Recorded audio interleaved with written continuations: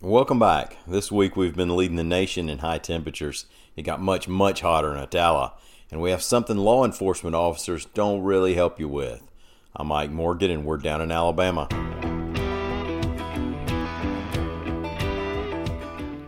Everybody's gone on and on about the heat wave we're in, and I don't know if this might make you feel any better, but it turns out that we've been taking one for the team this week, so to speak.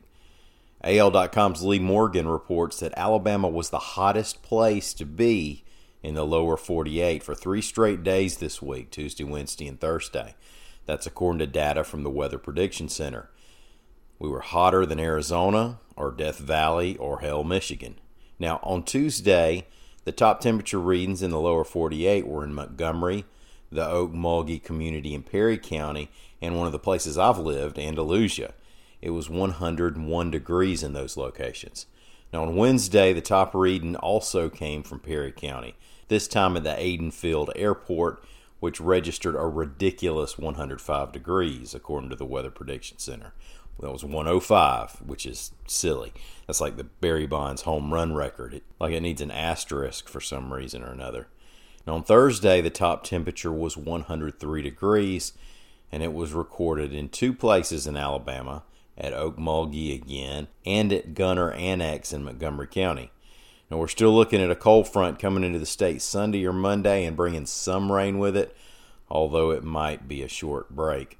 We'll get Lee on the show after the weekend and talk a little about the longer range. There was a behemoth of a fire this week in Attala, Alabama. Now I'm not talking about one of the couple hundred wildfires we've had in the state over the past few weeks.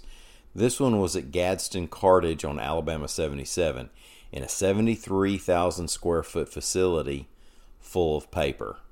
Now, AL.com's William Thornton reported that at one time the blaze had more than 150 firefighters from as many as 60 departments working on it. It was heaviest for about a 30-hour period through most of Tuesday. They were using so much water the pressure dropped in Attala so much that they had to close the schools. Now, according to WEIS Radio, Attala Fire Chief Robert Dillard said 30 to 40 firefighters had been treated for heat-related issues, and you can understand that. When it's around 100 degrees, even when you're not up against a blaze that big, you have to tip your hat to the folks who work this thing. Now, here's a Friday Alabama crime story if there ever was one. The story was reported by the Athens News-Courier and picked up by the AP. It does illustrate how some people come to rely on law enforcement. Some deputies and cops will do anything for you, but this one's a stretch. A 48-year-old woman in Limestone County called the sheriff's office for some help. When deputies got there, she took a baggie of meth out of her baby wipes container and said, "I want this dope tested." Now, I'm not a lawyer, and I don't say that just to brag, but we're well past probable cause here. You see, she was worried real bad that her meth had been tainted with another drug. They took her into custody and charged her with possession. We'll pray she gets the help she needs. Not the dope testing help, but a more long-term variety. Thank y'all so much for listening. We'll be back after the weekend.